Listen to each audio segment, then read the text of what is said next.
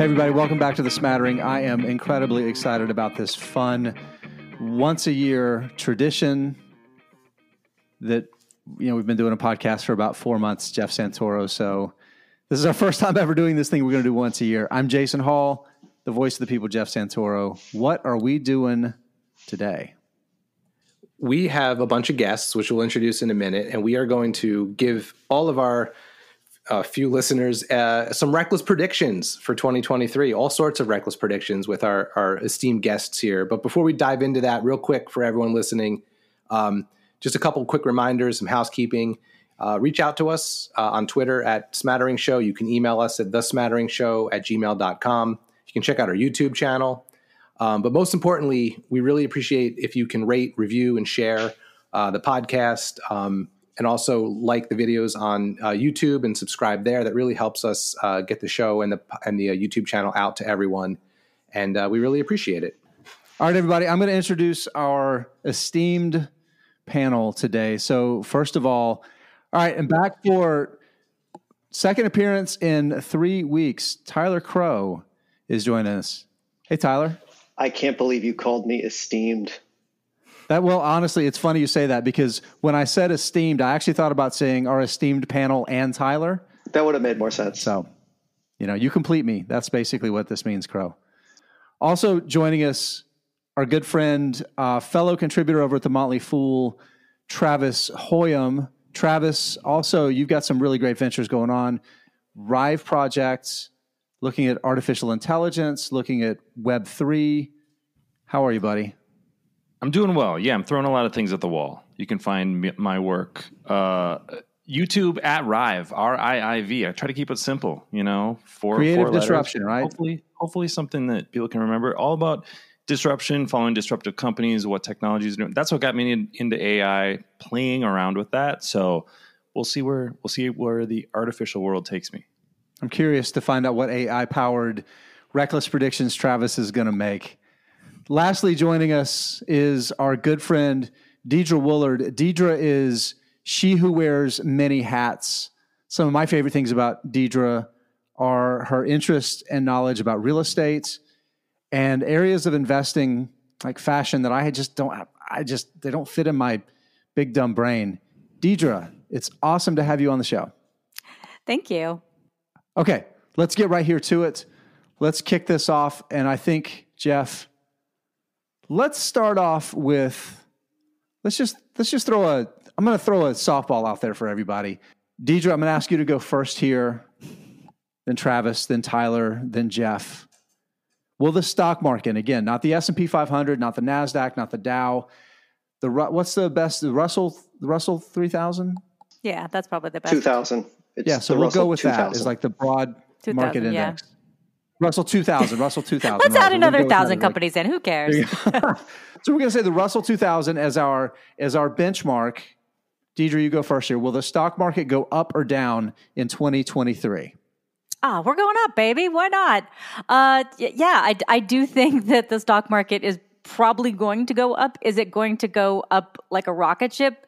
I don't think so. I think we'll be better than we were this year, but I don't think we're going to be amazed and thrilled and on a magical rocket ride to fame and fortune.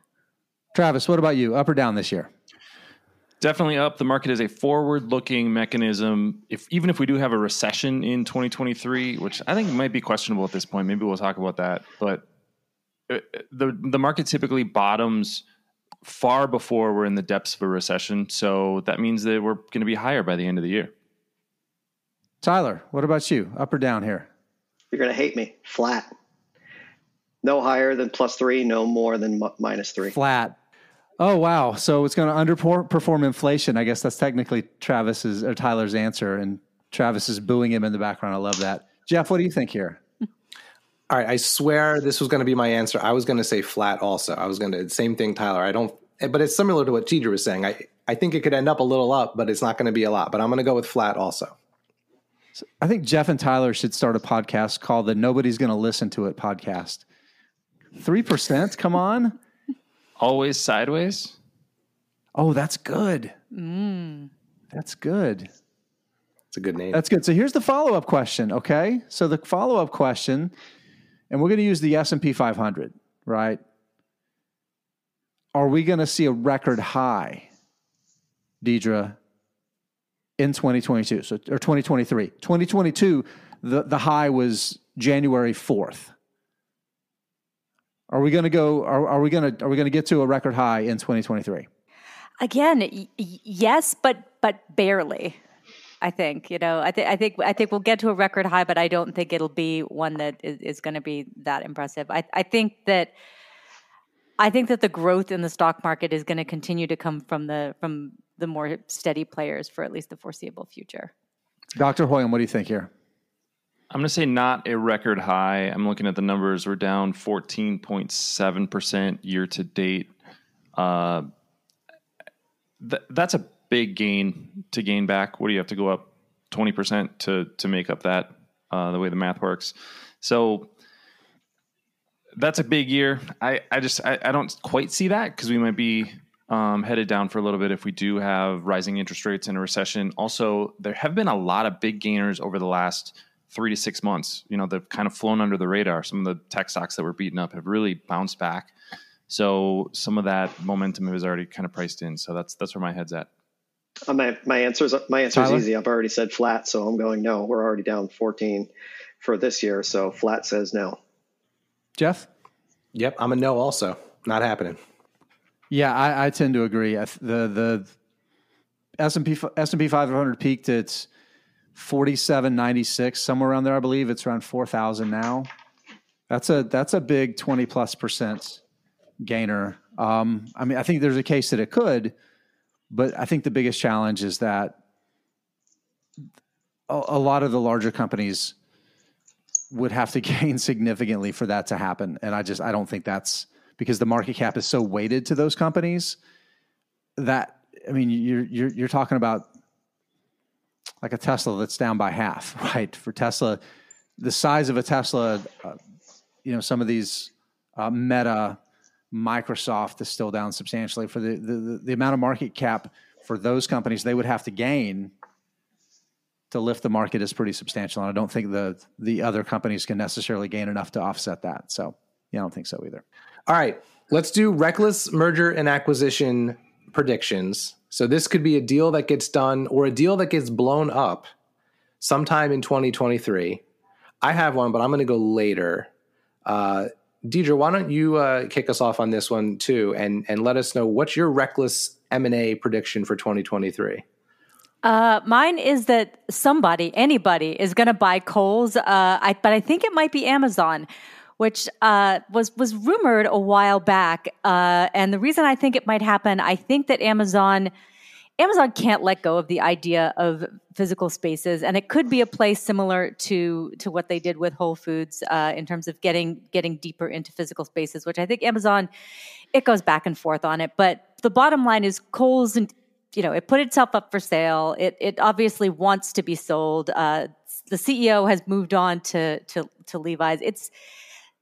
There's enough there that someone's going to buy it, and I'm feeling it might be Amazon. Yeah, I like that one a lot. I really do, because I think one of the things that Amazon as a business is facing going forward is like with its retail business, right? Let's move from AWS and not even talk about that part of its business, but thinking about its actual retailing business. Everybody that's in retail now directly competes with Amazon, right? Whether it's Best Buy and Target and Walmart, but even the supermarkets, right? I decided to not use Whole Foods through the Amazon app that was convenient and to try out Stop and Shop, which is part of one of the larger chains, just because it was so damn expensive, right? So I say all that to say that I think the challenge going forward is that a lot of these legacy retailers, they have that last mile benefit of their existing retail footprint. And I think for Amazon, one of the things that they need to do is start kind of catching up with some of that, right? Everybody still needs to build a lot of distribution, but Amazon's actually a little bit behind a lot of the brick and mortar retail. So Deidre, I kind of like that. I really do. Travis, can I ask you a question on that one? Go ahead, Travis. what do they do with all that space? Because that almost makes sense to me if they just sort of blow up the model and make it a Amazon pickup location, which I think was kind of the theory with Whole Foods, but they didn't really do that. They just kind of left Whole Foods as it is. So would there be a way to kind of rethink the entire thing and kind of turn those locations into what Target Drive Up is? I mean, I literally drive by a Whole Foods to go to Target Drive Up because I don't have to get out of my car. Right. So is that a way for them to sort of use that space, or am I crazy? Absolutely. Here? Well, I mean, think about it. You mentioned Target, right? And Best Buy does this. Home Depot does it, right? You order online, you pick it up in the store the same day. Amazon needs a footprint to compete with that, right? But I think that's part of it. I think so. Travis, keep going. Yours doesn't surprise me at all that you were going to say this one. Yeah, I think Activision Blizzard is going to end up not being acquired by Microsoft. We have already seen the Department of Justice, whatever regulatory branches in the U.S. are pushing back on this pretty hard. Whether those reasons are justified or not, we could, spend an hour debating. But it seems like big companies buying other slightly less big companies is probably not going to be a move that happens in 2022, I don't think, given the current regulatory environment. And as a result, what does Activision stock do? I think it could fall 50% easily from here. And so that's the one that I think is going to fall apart, and I think it's going to be absolutely terrible for anybody that's still hanging on to Activision Blizzard stock. I don't know about 50%, but I think if you look broadly across the industry, you look at what just about every other independent doesn't have an acquirer lined up on the hook to buy it. Video gaming stock, how much so many of them have come down. There's definitely a floor that's a lot lower than not even just the 95 per share that Microsoft's going to pay, but like the current actual Activision share price. I agree. It's certainly lower than it is. Tyler. Yeah. My thought is that we are going to see some of these startup EV companies get acquired by by legacy auto. I don't know who. I'm not going to make a prediction of which legacy auto. Some are better at doing it than others, and some aren't. But my thought being is that the one thing that EVs have shown so far is brand power, but we're in a dog doo-doo industry. It's super capital intense for low returns. You can say dog shit on this podcast. It's okay. Okay. It's a dog shit industry. It just flat out, it's been a bad industry for returns. And so you've got all these startups in a hyper crowded, hyper competitive environment that is going to be, starving for capital with these massive rollouts with, probably a lot of legacy auto that are desperately trying to build these brands of EVs, but are probably falling a little stale on that end. So at current valuations, I don't know if any of them want to be touched. I actually think that we're probably headed for a little bit more pain train for some of these startup EVs. And eventually some of them are going to become valuable enough as pure brands to be acquired. But yeah, I kind of hate this industry, but I think that's where it's headed. Yeah, to me, and I think you hit on it right there at the end. I was going to ask you, Travis, this might be something you want to weigh into because I know you followed this space to a certain extent. Like the historical economics of the automotive industry have been very, very challenging. And Tesla, as this outlier, has reset the expectations in a way that I think is going to lead to a lot of continued disappointment for investors. But what I wanted to hear from you on, and this is, Tyler, you talked about buying the asset becoming the brand. Because I think one of the things that Microsoft dealt with a decade ago with the success of more smartphones, like the iPhone, honestly, for example, was brand fatigue, where people were just tired of buying, the Wintel personal computing device. And as much as Apple had a great product and the interface was great and it was wonderful, it was kind of crappy to start with, but it wasn't Windows, right? So it was something different. And I think Tyler's hitting on something that with the EV industry, it's the same thing. Maybe people are tired of buying Ford or GM or Nissan or whatever, Toyota.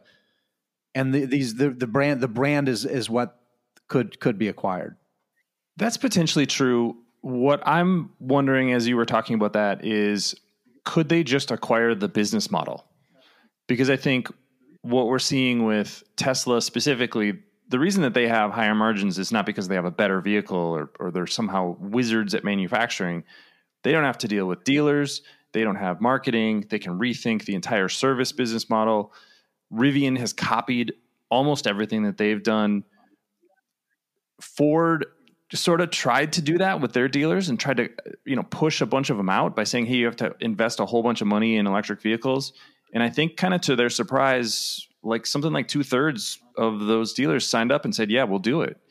And so I think all of these companies would love to get out from under the dealer business model. So does acquiring an electric vehicle company and then sort of pushing your EV development towards that side of the business, does that even work from a regulatory perspective? I don't know, but I think that would be the other thing to think about in this space right now. But the direct to retailer is such a weird loophole that, like, I don't know this. Sorry, the direct to retail or retail, like direct sale, is such a weird loophole where I don't even know if that's regulatory going to last that much longer either. So you set up an international holding company from which you order from, and then things are technically shipped overseas and then brought in on a custom order. That's how that like direct sales works. And we really think that's just going to last. Jeff, you were going to say something.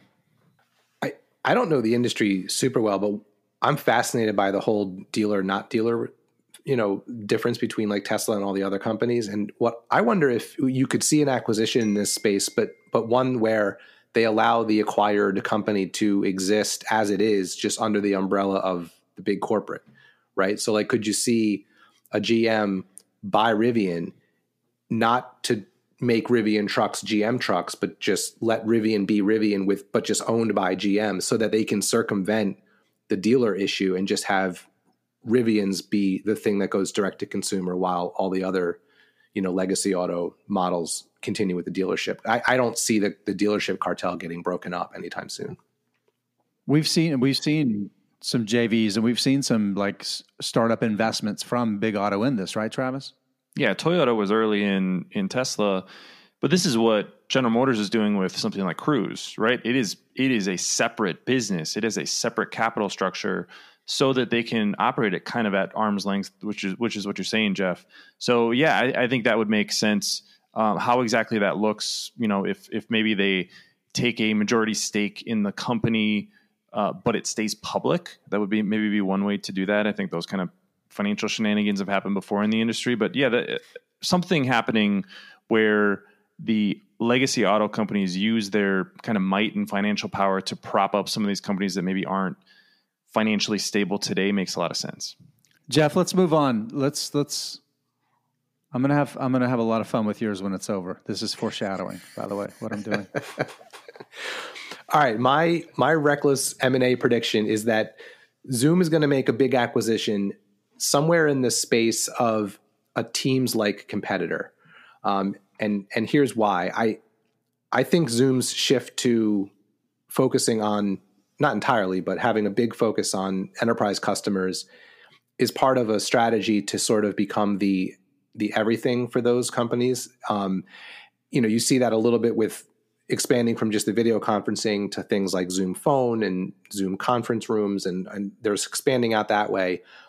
I'm curious if they would want to take a step into like having a Teams-like competitor or any other sort of business software that they can sort of allow a company that buys into Zoom's offerings to stop using something else. Now, I don't know what that company that they would acquire would be. I don't know. I'm assuming there's got to be some Teams competitors out there. Asana. Yeah, something like that. But I just think they have too much cash and are too focused on improving their offerings to not make some sort of acquisition. And we saw them try to acquire, was it Five9? And that got voted down by shareholders. So I that's my prediction for 23. I think we see Zoom do something. I think Zoom's going to get acquired. I almost said as part of mine, or they'll get acquired, but I didn't want to go both ways. So tell me why. Why do you think they'll get acquired? So I'm going to get to the why, but first there's we've already seen a handful of these cash burn, very beaten down tech companies get acquired. What's the one this week? It was Coupa Software. Yeah, Coupa, right? So Coupa stock is up like almost 90% over the past month or so from its lows a little bit earlier this year. But the acquisition price, Jeff, what is like 70% below the peak? It was like I think it was 78% below its all-time high or something like that. So we know there's going to be, and there's been other ones. The private equity business that's buying Coupa has bought at least one or two others earlier this year, over the past year, using this same approach, right? It's buying them and paying a premium to the recent low, but substantially below like the 2020, basically about a year ago, 2021 peak that we saw. So we know a ton of those are going to get taken out because they don't have the cash flows to support their business, and the cost of capital environment's flipped upside down from where they were. So they're going to have to get bought. So with all that said, Zoom is a cash cow, right? They got like $5 billion in cash, far more cash than debt. They've generated $1 billion in free cash flow over the past year. Eric Yuan controls the company, right? He's the founder, CEO, controlling shareholder. And it seems like this is like the least likely to get acquired company. And maybe it's not Zoom. Maybe it's George Kurtz makes the same with CrowdStrike. The founder, CEO, controls the business. It's a cash flow positive business. But we're going to get stunned by one of these companies that the stock is well below its all-time high, that doesn't need money, right? That ends up getting acquired. Right. And we're going to be stunned because we're anchoring on where the price was. And we're thinking, well, we've got a young founder CEO with majority control of the company. There's no reason for it to be acquired. And sometimes people just get tired and they're now billionaires and they're ready to move on. Right. So I think maybe Salesforce goes after Zoom. Right. And here's part of it too. Deidre, we've seen Salesforce go through how many co-CEOs over the past 3 years? At least a couple, right? And now we have just two so far. Just two, but two over the past 3 years. And now their founder, what's his? I can't remember their founder, who's been the Benioff. Mark Benioff. Yeah, Benioff, right? So Benioff's back in charge, right? He was always in charge. Well, yeah. But I mean, he's the clear number one, and there's not even a 1B anymore, right? But he's always been the king of M&A. He's built Salesforce on M&A over the years and generally has been pretty good at it. And I could see him going after something like Zoom, where it doesn't fit directly, but it's close enough and adjacent enough that I could see him trying to go after it. And you may have a situation with Eric Yuan where he's like, you know what? I'm just going to take my however many $1 billion in equity, and I'm going to take some time off until I get bored, and then I'm going to found another business. I think you guys might be saying some of the same things, that Zoom's sort of stuck in this middle space. If you're familiar with the smiling curve, on the left to right, left is like the niche small companies. Here's this little piece of SaaS software we do. On the right side is like Microsoft and Salesforce and Google. And then there's a value extraction is the y-axis. So the companies extracting value are these real high value niche players or the like big conglomerates. And if you're stuck in the middle, you're kind of screwed. And Zoom has sort of happened upon this amazing business over the last 3 years. And the question is, do they go buy a bunch of these niche companies and stitch them together to try to become a competitor to Microsoft and Salesforce and all these big giants, or do they sell out to them? This is the same thing that's happening with Activision Blizzard, right? This is why they're getting acquired. Is they're like, well, there's no future for us in this middle zone. So I think you're kind of both saying the same thing. You're just arguing that one is, Jeff is saying they're going to go one direction and buy the niche players, and Jason's saying they're actually going to just sell out to the big guys. Well, and I want to hear other people's thoughts on this too, because I don't have the market caps of acquired companies in my head enough to answer this question. But one thing, the reason I would tilt my answer more towards it's going to acquire someone versus get acquired is it's a $20 billion company right now. And you know that it's going to be higher than that if they get acquired, right? Because there's going to be some premium to the current value of the company. And it's a $20 billion that trades for less than 20 times free cash flow. Yeah. And then when you think, right. But now think about the size of the company that could make this acquisition, and then think about the regulatory concerns, right? So like a big, huge tech company like Microsoft could easily acquire Zoom, but then that's a direct competitor. The regulators are not going to exactly right. So and so this is where the reason I don't know enough to say for sure is like, I don't know the last handful of companies that Salesforce acquired. I don't know what their market caps were. Like, I don't remember what Slack was. I think that was the last big one. So that would be my only reason to say, I agree with you, Travis. Like, they are in that like middle ground. They sort of have to decide to go one way or the other. But the size of them makes me feel like they're more likely to acquire someone than be acquired. Yeah. And I think that's probably the case. But again, that's exactly my point, Jeff. And I think yours too, as Travis was alluding to. Zoom is a company they have a lot of money and they're generating cash flow, but to get out of that middle and to be bigger and continue to develop their suite and be more important for the enterprise where they get stickier, something's got to change. All right, we're going to count that as your prediction because we don't really want to hear anything else from you. All right, before we dive into everyone's bespoke reckless predictions, which is the fancy title we gave them because we are a very fancy podcast, let's go through some questions for everyone to answer. And we can go in no particular order. Whoever has an answer can jump in first. Here we go. Favorite stock for 2023? Wynn Resorts. Interesting. Why? People went crazy after a 3-month lockdown in the U.S. China has been locked down for 3 years. Macau is going to be insane whenever people are allowed to go freely there. I don't know if that's going to happen by... Travis, how much bigger is Macau in terms of the gaming business than Vegas? Pre-pandemic, it was 6 times the size of Las Vegas, basically just from Baccarat. That's 98% of the revenue there. Insanely profitable casinos, and the casino stocks are still just fractions of where they were pre-pandemic. So the leverage play there would be Melco Resorts, but to be on a little bit safer side, Wynn Resorts would be my pick. Deidre? All right. Gosh. It's hard. So we're going to call you back in a year. You're gonna well. I mean, that's tricky because like, there are things that I know will continue to go up. Things that I love. I mean, I could talk about Prologis all day. I mean, that's like, I mean, I think every time I get asked, I say Prologis because it's the biggest warehouse. Well, you've never said it here. Well, I've never said it here, so there you go. Yeah, I mean, one of the reasons I love this company so much, but the other one that actually has done worse that I think is going to come back is Americold, which is the cold storage play. They had some leadership issues. They've had a bad run for a while, but I think over time, once they get that straightened out, I think that one is actually going to do pretty well and will probably go up more because it's been down farther. Tyler. Favorite stock for 2023? I really don't have a lot right now. Before you do it,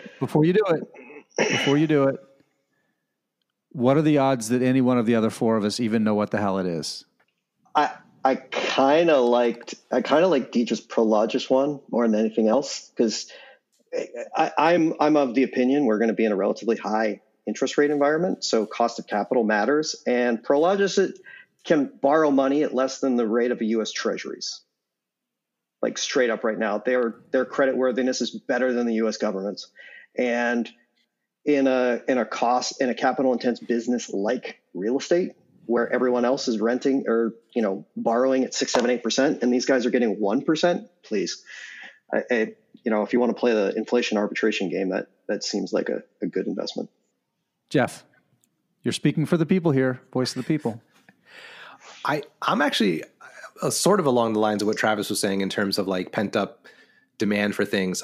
I really like Airbnb heading into 2023 for a couple reasons. I just think it's a business that just has a lot of growth ahead of it just because of the interest in it. But I've been really impressed with the way management has responded to, well, two things. They got real lean during the pandemic, and as a result, they've seen their profitability take big steps forward over the past several quarters.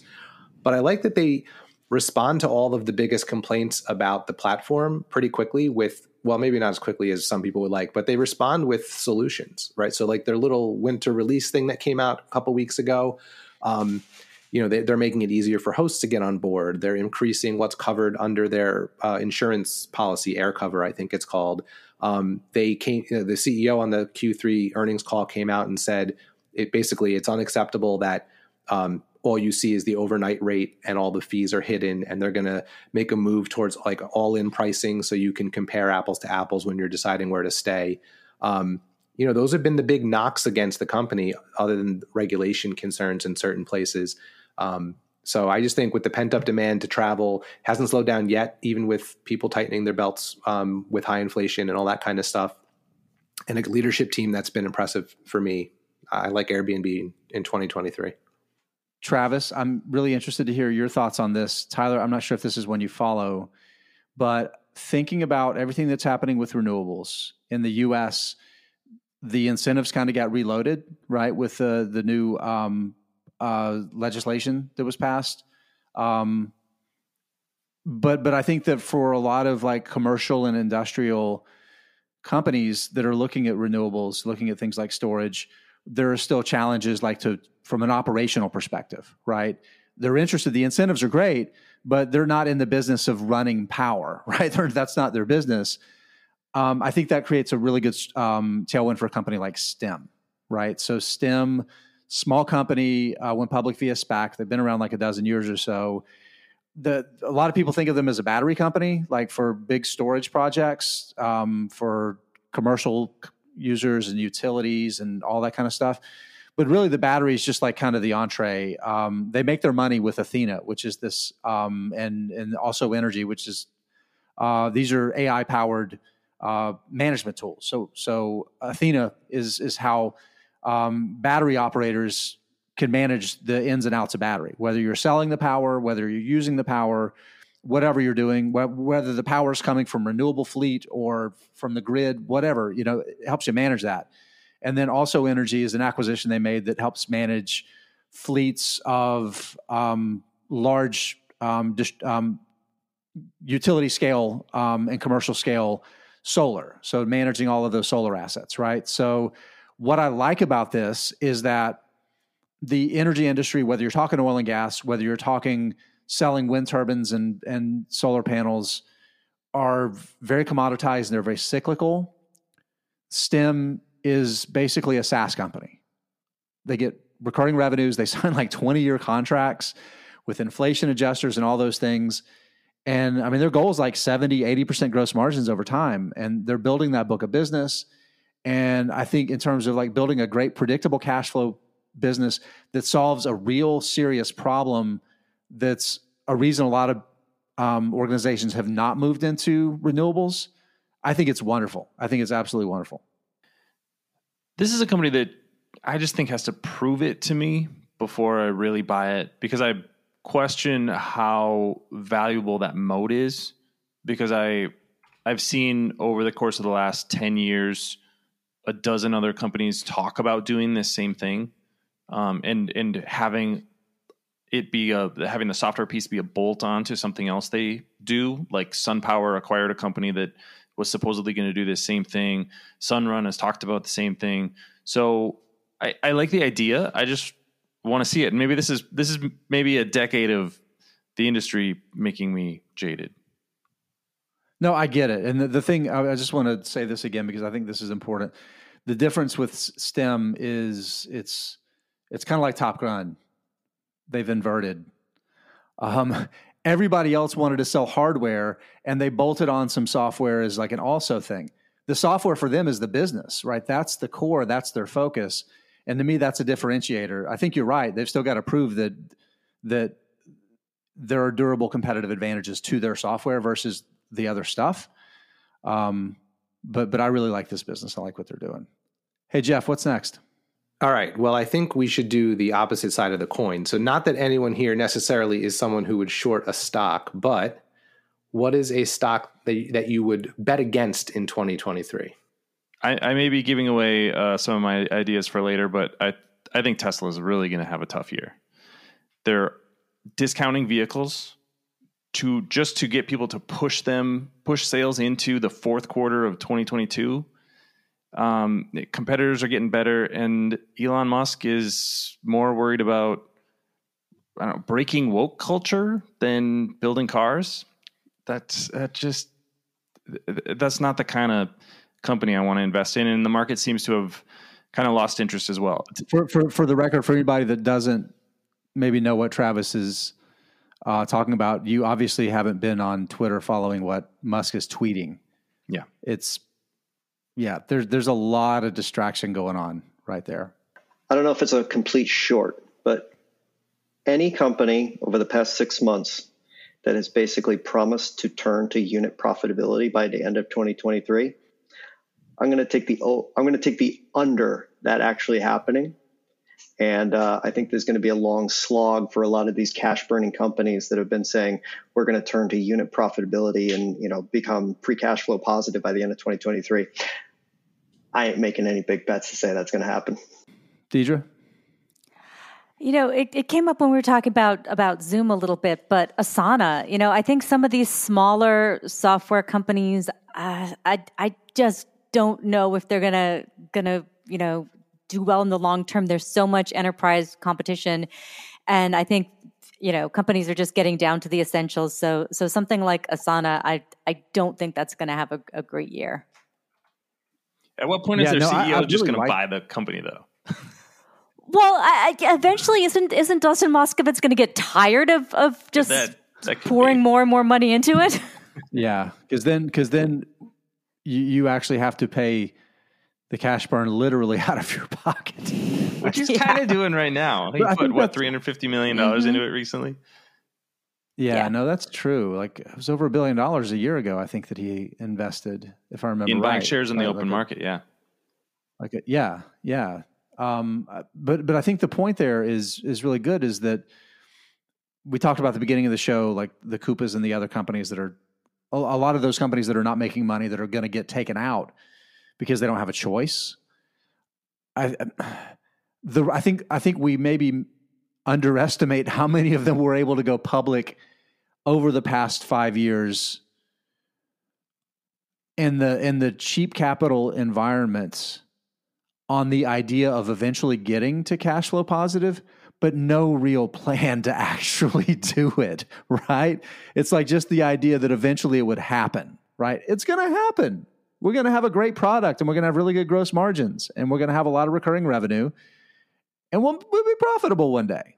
And Jeff, on one of our podcasts last week, you talked about it with Asana specifically, that we're seeing up to the right with the revenue and up to the right with like all the customer metrics. But none of the cash flow metrics are improving. Yeah, and I mean, I probably would have chosen Asana if Deidre didn't, but just I'll go on that same theme of like I wouldn't short, but like a set of companies I think will struggle are all of the ones that are like Asana, like exactly what we're talking about. All of these SaaS companies that became prominent and darlings of the market simply because of like year-over-year revenue growth that was absurd, but everyone was sort of ignoring the cash burn, lack of profitability.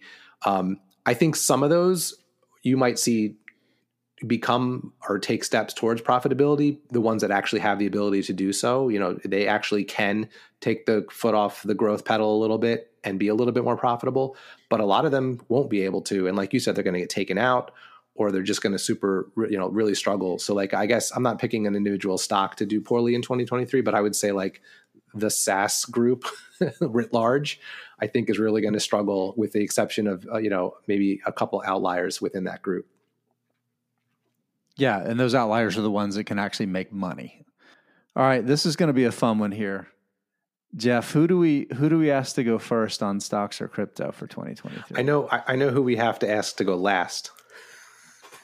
Yes. And his name rhymes with Schmavis Schmoyum. Travis, you're going last on this one because we know you have strong feelings. But the question for everyone else, stocks or crypto for 2023? Do it, Crow. I have spent 0 minutes looking at crypto, so I don't know. Like, it's actually just like a quality of life thing for me. There's lots of other things that I'm interested in, and I'm just not interested in crypto. Maybe it goes up. I don't know. I have no idea what's going on over there. So Tyler's take is crypto harms his quality of life. But he doesn't know anything about it. So, Deidre, what about you?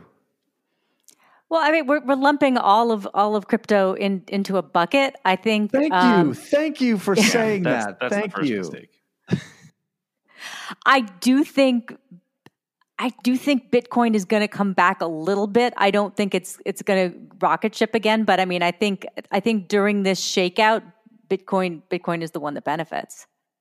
Yeah, I think so. I think it's more than just Bitcoin. Like, I think Bitcoin benefits is like the asset class, right? The store of value, that digital store of value, right? That still, like, that's the use case for crypto now, and kind of continues to be like, that's the one that's actually it can be used for. I mean, it's been used to destroy value over the past year, but like, it is a thing where you can store value.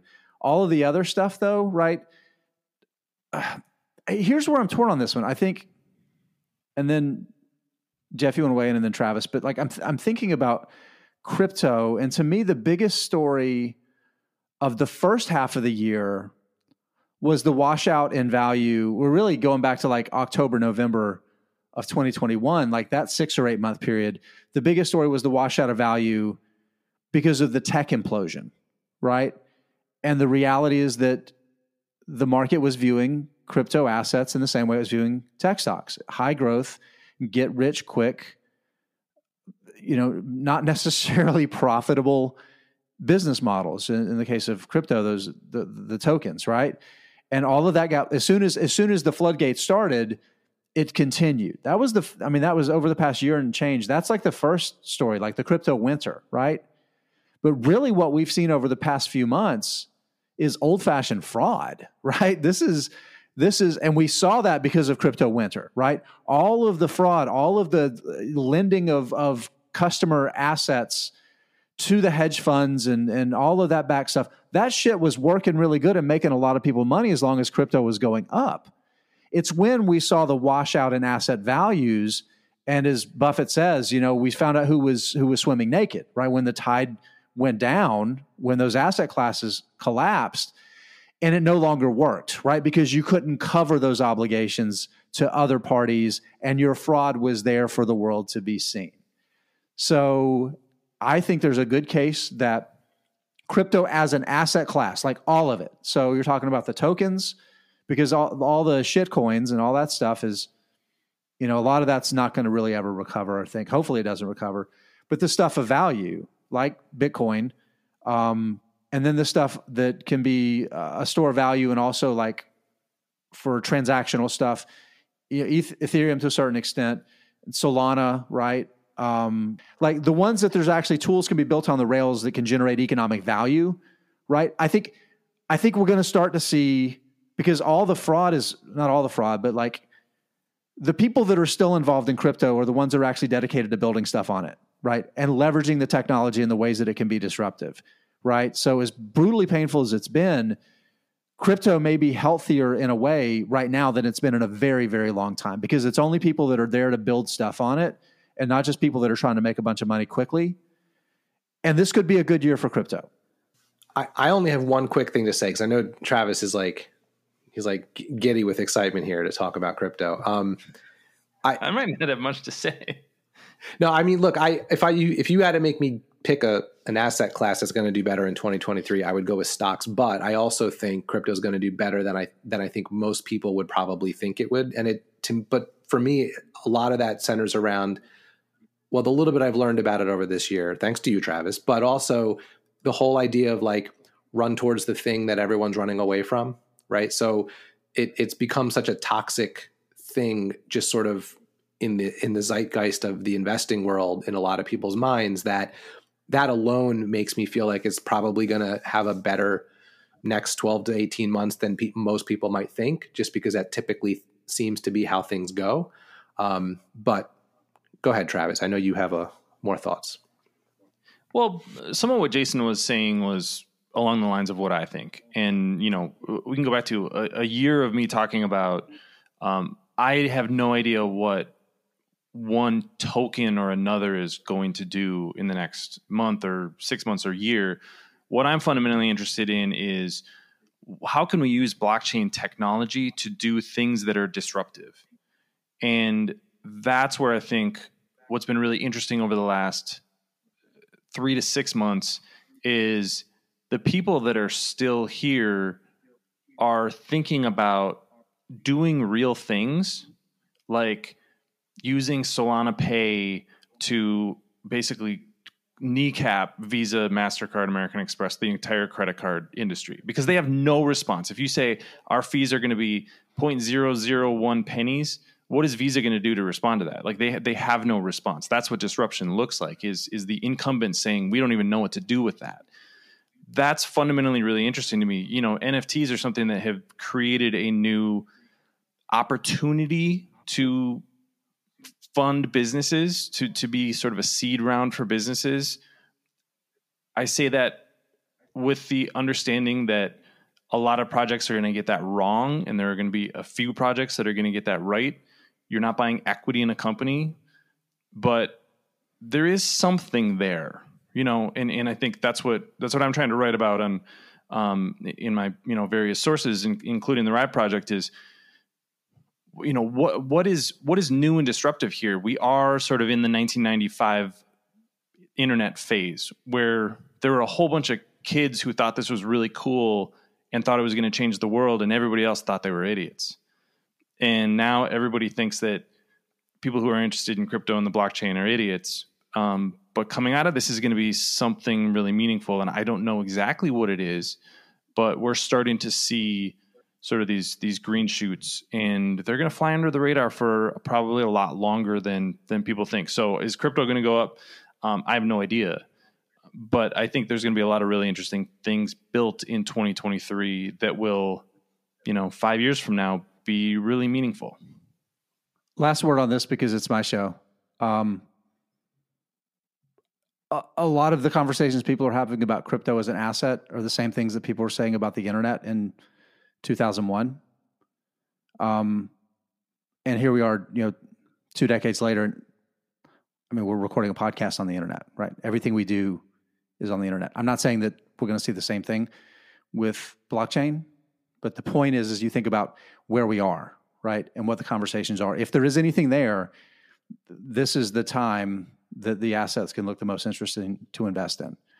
Okay, Jeff, it is time for the bougie part of our show. That's right. We're going to do bespoke reckless predictions. Yes, this is the big ending. We asked everyone to come with their 2023 reckless prediction. And because they are customized to them, they are bespoke. So we can switch the order up here. Let's go with Tyler first. Put him on the spot. Tyler, what is your reckless prediction for 2023? I don't know if it's necessarily reckless, and I think Jeff's going to take the other side of it than I am, but I am of the belief that inflation is going to stay elevated, and as well as interest rates through 2023 and potentially beyond. I think one of the catalysts people that we have been talking about is a low interest rate or a pivot, I guess you'd say, toward back down, is things like the China reopen and, you know, some stagnation in higher interest rates right now. But one thing that I'm intensely looking at when it comes to this is this idea of reshoring and kind of rethinking global supply chains. For years, we have benefited immensely from globalization, and it's one of the reasons that we have been able to keep inflation low is by, you know, utilizing supply chains globally, cheaper labor elsewhere, things like that. And with the concept of reshoring taking hold, people thinking not just in labor arbitrage goes away when you do that. Right. And so we're going to see periods, I think, of higher wages because we're going to be in a tighter labor market as a result of all this reshoring of manufacturing. You know, what is how much have we just talked about semiconductor investment coming, like $30-50 billion? That's just a small example of that. And I think there's There's business, strategy behind it of making sure that you have proper inventories. There's some geopolitical strategic stuff where, maybe we're not 100% reliant on, or, not 100, that's being hyperbole here, but, highly leveraged to cheap labor in China and elsewhere. So I think a lot of those factors are going to result in, I think it's going to result in strong labor markets and kind of decent growth, but it's not going to tamper inflation. It's not going to, lead to this Fed pivot in lower interest rates environments. What that means for the market, I'm not sure, but I think that's going to be one of the big secular trends over the next few years. That's going to be hard to, translate into this low interest environment that we have, or declining, that we have been used to for the past 30 years. All right, so I'll jump in and do mine next, only because it's sort of related to Tyler's, and then I'll let everyone else jump in. And mine's not nearly as sophisticated, but I'm less convinced about the inflation part. But my reckless prediction is that there will be no recession in 2023. It's almost like everyone's assuming we are in one or there will be one. It's treated as inevitable by a lot of people you listen to, and for that reason alone, I think it's not going to happen. I do think inflation is going to be lower, but not back to where it was, a year ago. I don't think we're going to see that for a while, but I think we're going to see this slow and steady sort of trended back down. I still think the Fed's going to keep raising interest rates. I think that's going to be part of it. But I just don't think it's going to be nearly, and this is a completely unsophisticated take, it doesn't feel recession-y enough to me as just an average person. The unemployment's really low. I still think a lot of why we're in this predicament to begin with has to do with more about dislocation in the supply chain and where people spend their money because of the pandemic versus anything else. When you can't do things for 2 years, the money goes towards the stuff. And I think that kind of threw things out of whack. It doesn't feel like it's anything much more than that to me. So that's my reckless prediction. No recession, better inflation, and that's it. I think there's going to be a recession, but Jeff, Tyler, I think you're both right about inflation. Tyler, that it's going to be high, and Jeff, that it's going to be lower. So you look back at the 1980s, right? That's like our benchmark for everything that we've been going through. Everybody talks about the 80s and that inflation. And I think the important thing to remember is that inflation in 1990 was still over 4%, right? The Fed's target is like 2 to 3%, right? So inflation very, very long after all of the things that the Fed tried to do to bring it down it was over 4% for most of the decade. I think in 86 or 87, it might have fallen a little bit. Travis, you spoke up. What's your reckless prediction? All right, let's get really reckless here. Tesla is going to lose money in 2023. In the last 12 months, so this would be Q4 2021 through Q3 2022, they've had net income of $11.1 billion. But I mentioned earlier that we're already starting to see some cracks in that. They actually did a lot to raise prices over the last couple of years and expand their margins. They're now having to discount vehicles. We've found out recently that they're slowing production in their China plant. That's where they get a lot of their low-cost vehicles that go to places like Europe. I think that the environment is going to be very different for Tesla. They have been in grow mode at all costs, but they're fundamentally a manufacturing company. And manufacturing companies have to deal with supply and demand. And when you're increasing supply at 50% a year, you then also have to increase demand 50% a year. And if your demand is flat, but your supply goes up, what are you going to do? Are you going to slow down your production and just leave your capacity idle? Are you going to discount your vehicles? None of these are really good options for Tesla. And I think we've already seen the early signs that things are not looking as positive as they have for the last decade. And, we talked about it earlier, but Elon Musk seems to be kind of checked out. And I would argue that a huge amount of Tesla's value is just based on people following Elon Musk. So if he's not into it, then investors are gonna bounce too. I have a bit of an analogy for Tesla that I think is really important. Look at what's happened with Netflix over the past year and a half. For the first time in its existence, Netflix has had to deal with very targeted, very focused competition from entrenched, well-capitalized incumbents, right? And it's been tough. Its growth has slowed. It's having to spend substantially more money, and it's going to continue to have to spend substantially more money because everybody's trying to get into the business that it's basically been in by itself. The same thing's happening with Tesla, right?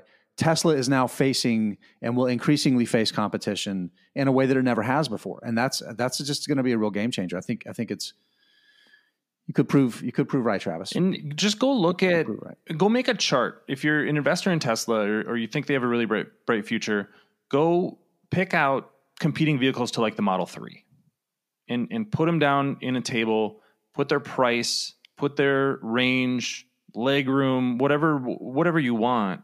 Tesla is almost always the most expensive vehicle.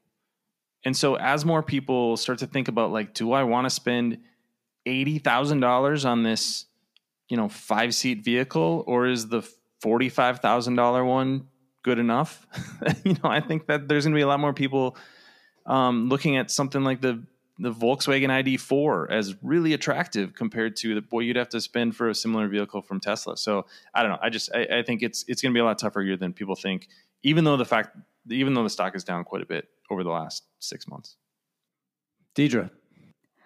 Well, I got to bring it back to real estate, right? So I'm calling it. iBuying's over. iBuying was a failed experiment. It's officially done. I think that Opendoor is going to maybe try to stay afloat. I think they're going to find that there's no capital to help them do that, and I think they're going to get picked up by somebody. But I think iBuying as an experiment, it didn't work out. I think that the lower this would have been the test, right? As sales go down, this would have been the absolute test for iBuying.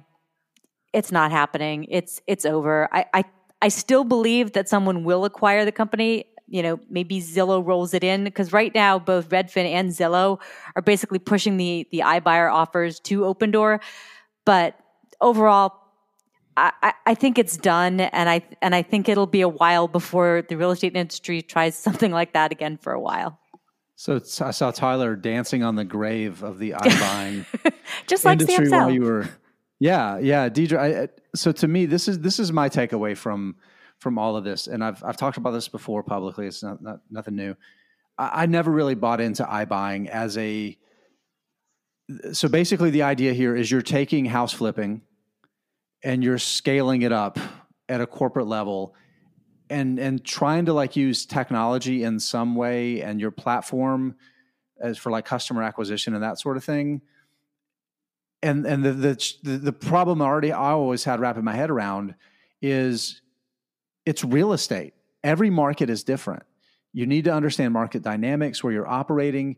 You have to have very dependable partners, contractors, all of those pieces that can be very different from each market to the next.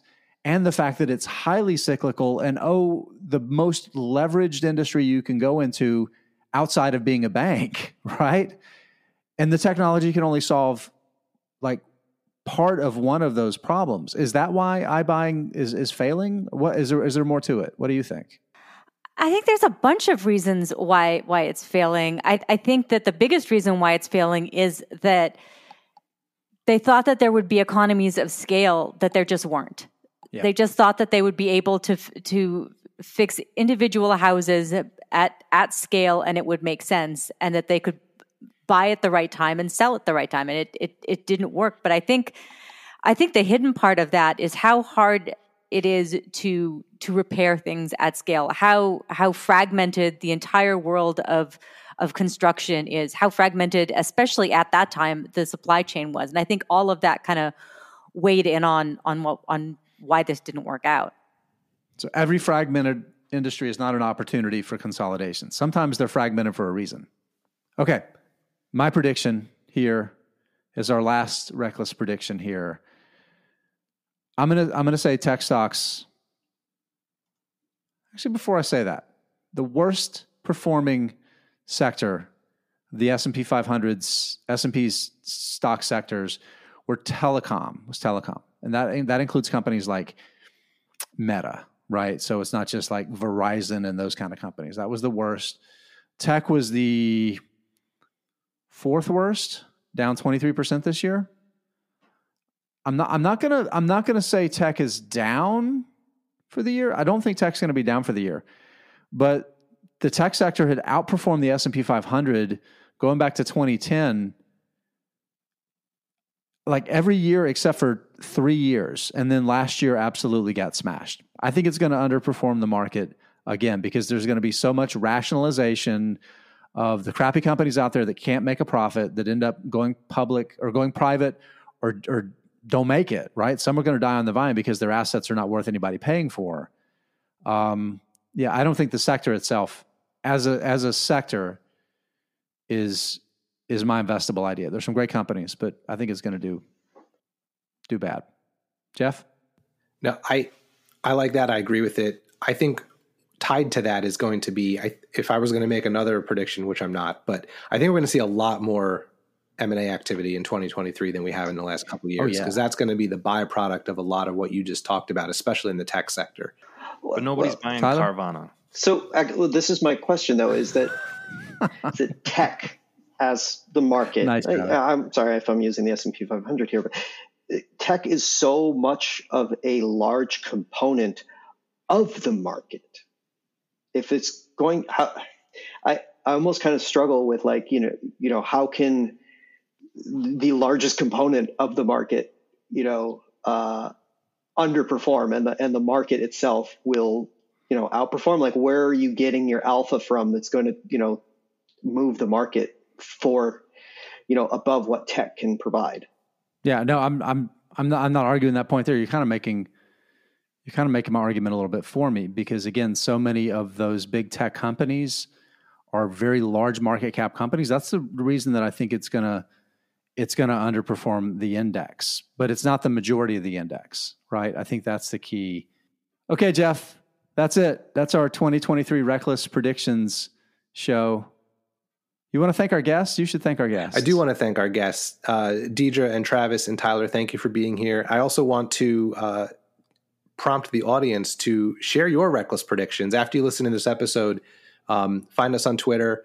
Tell us what your reckless predictions are. Tell us if you agree or disagree with the ones we made, and we'll try to do this again next year. Maybe we'll find a better way to do it.